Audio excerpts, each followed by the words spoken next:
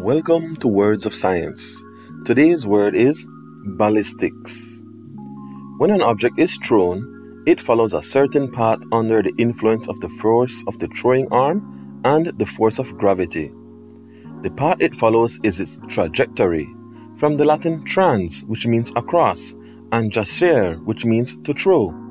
It is the path resulting, in other words, when an object is thrown across from here to there. The thrown object itself is a projectile.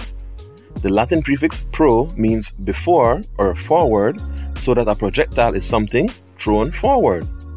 It may also be called a missile, from the Latin mitter, which is the past participle of missus, meaning to send or to throw. If it disturbs you, by the way, that jacere and mitter both mean to throw, just think of the English words throw, toss, hurl, cast, and pitch.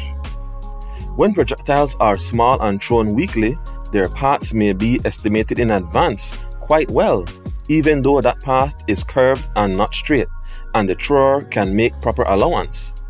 Thus, a baseball pitcher may have excellent control, and a boy may be fiendishly accurate with a slingshot. However, once cannons were invented and heavy lumps of stone and iron were hurled over long distances, mental estimates were no longer sufficient. Trajectories had to be studied mathematically, and the science was named ballistics, from the Greek ballin, which means to throw, which is possibly related to the word ball. In a perfect vacuum, a missile would follow a perfect parabola as its trajectory, and this would be easy to compute.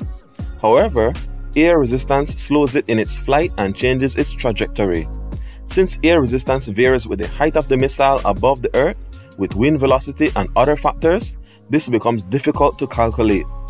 The importance of the science is evident though when we think of the huge bomb-carrying rockets being developed by the USA and the USSR, the so-called ballistic missiles, which are simply thrown by a rocket, as opposed to guided missiles, which are guided by radio waves.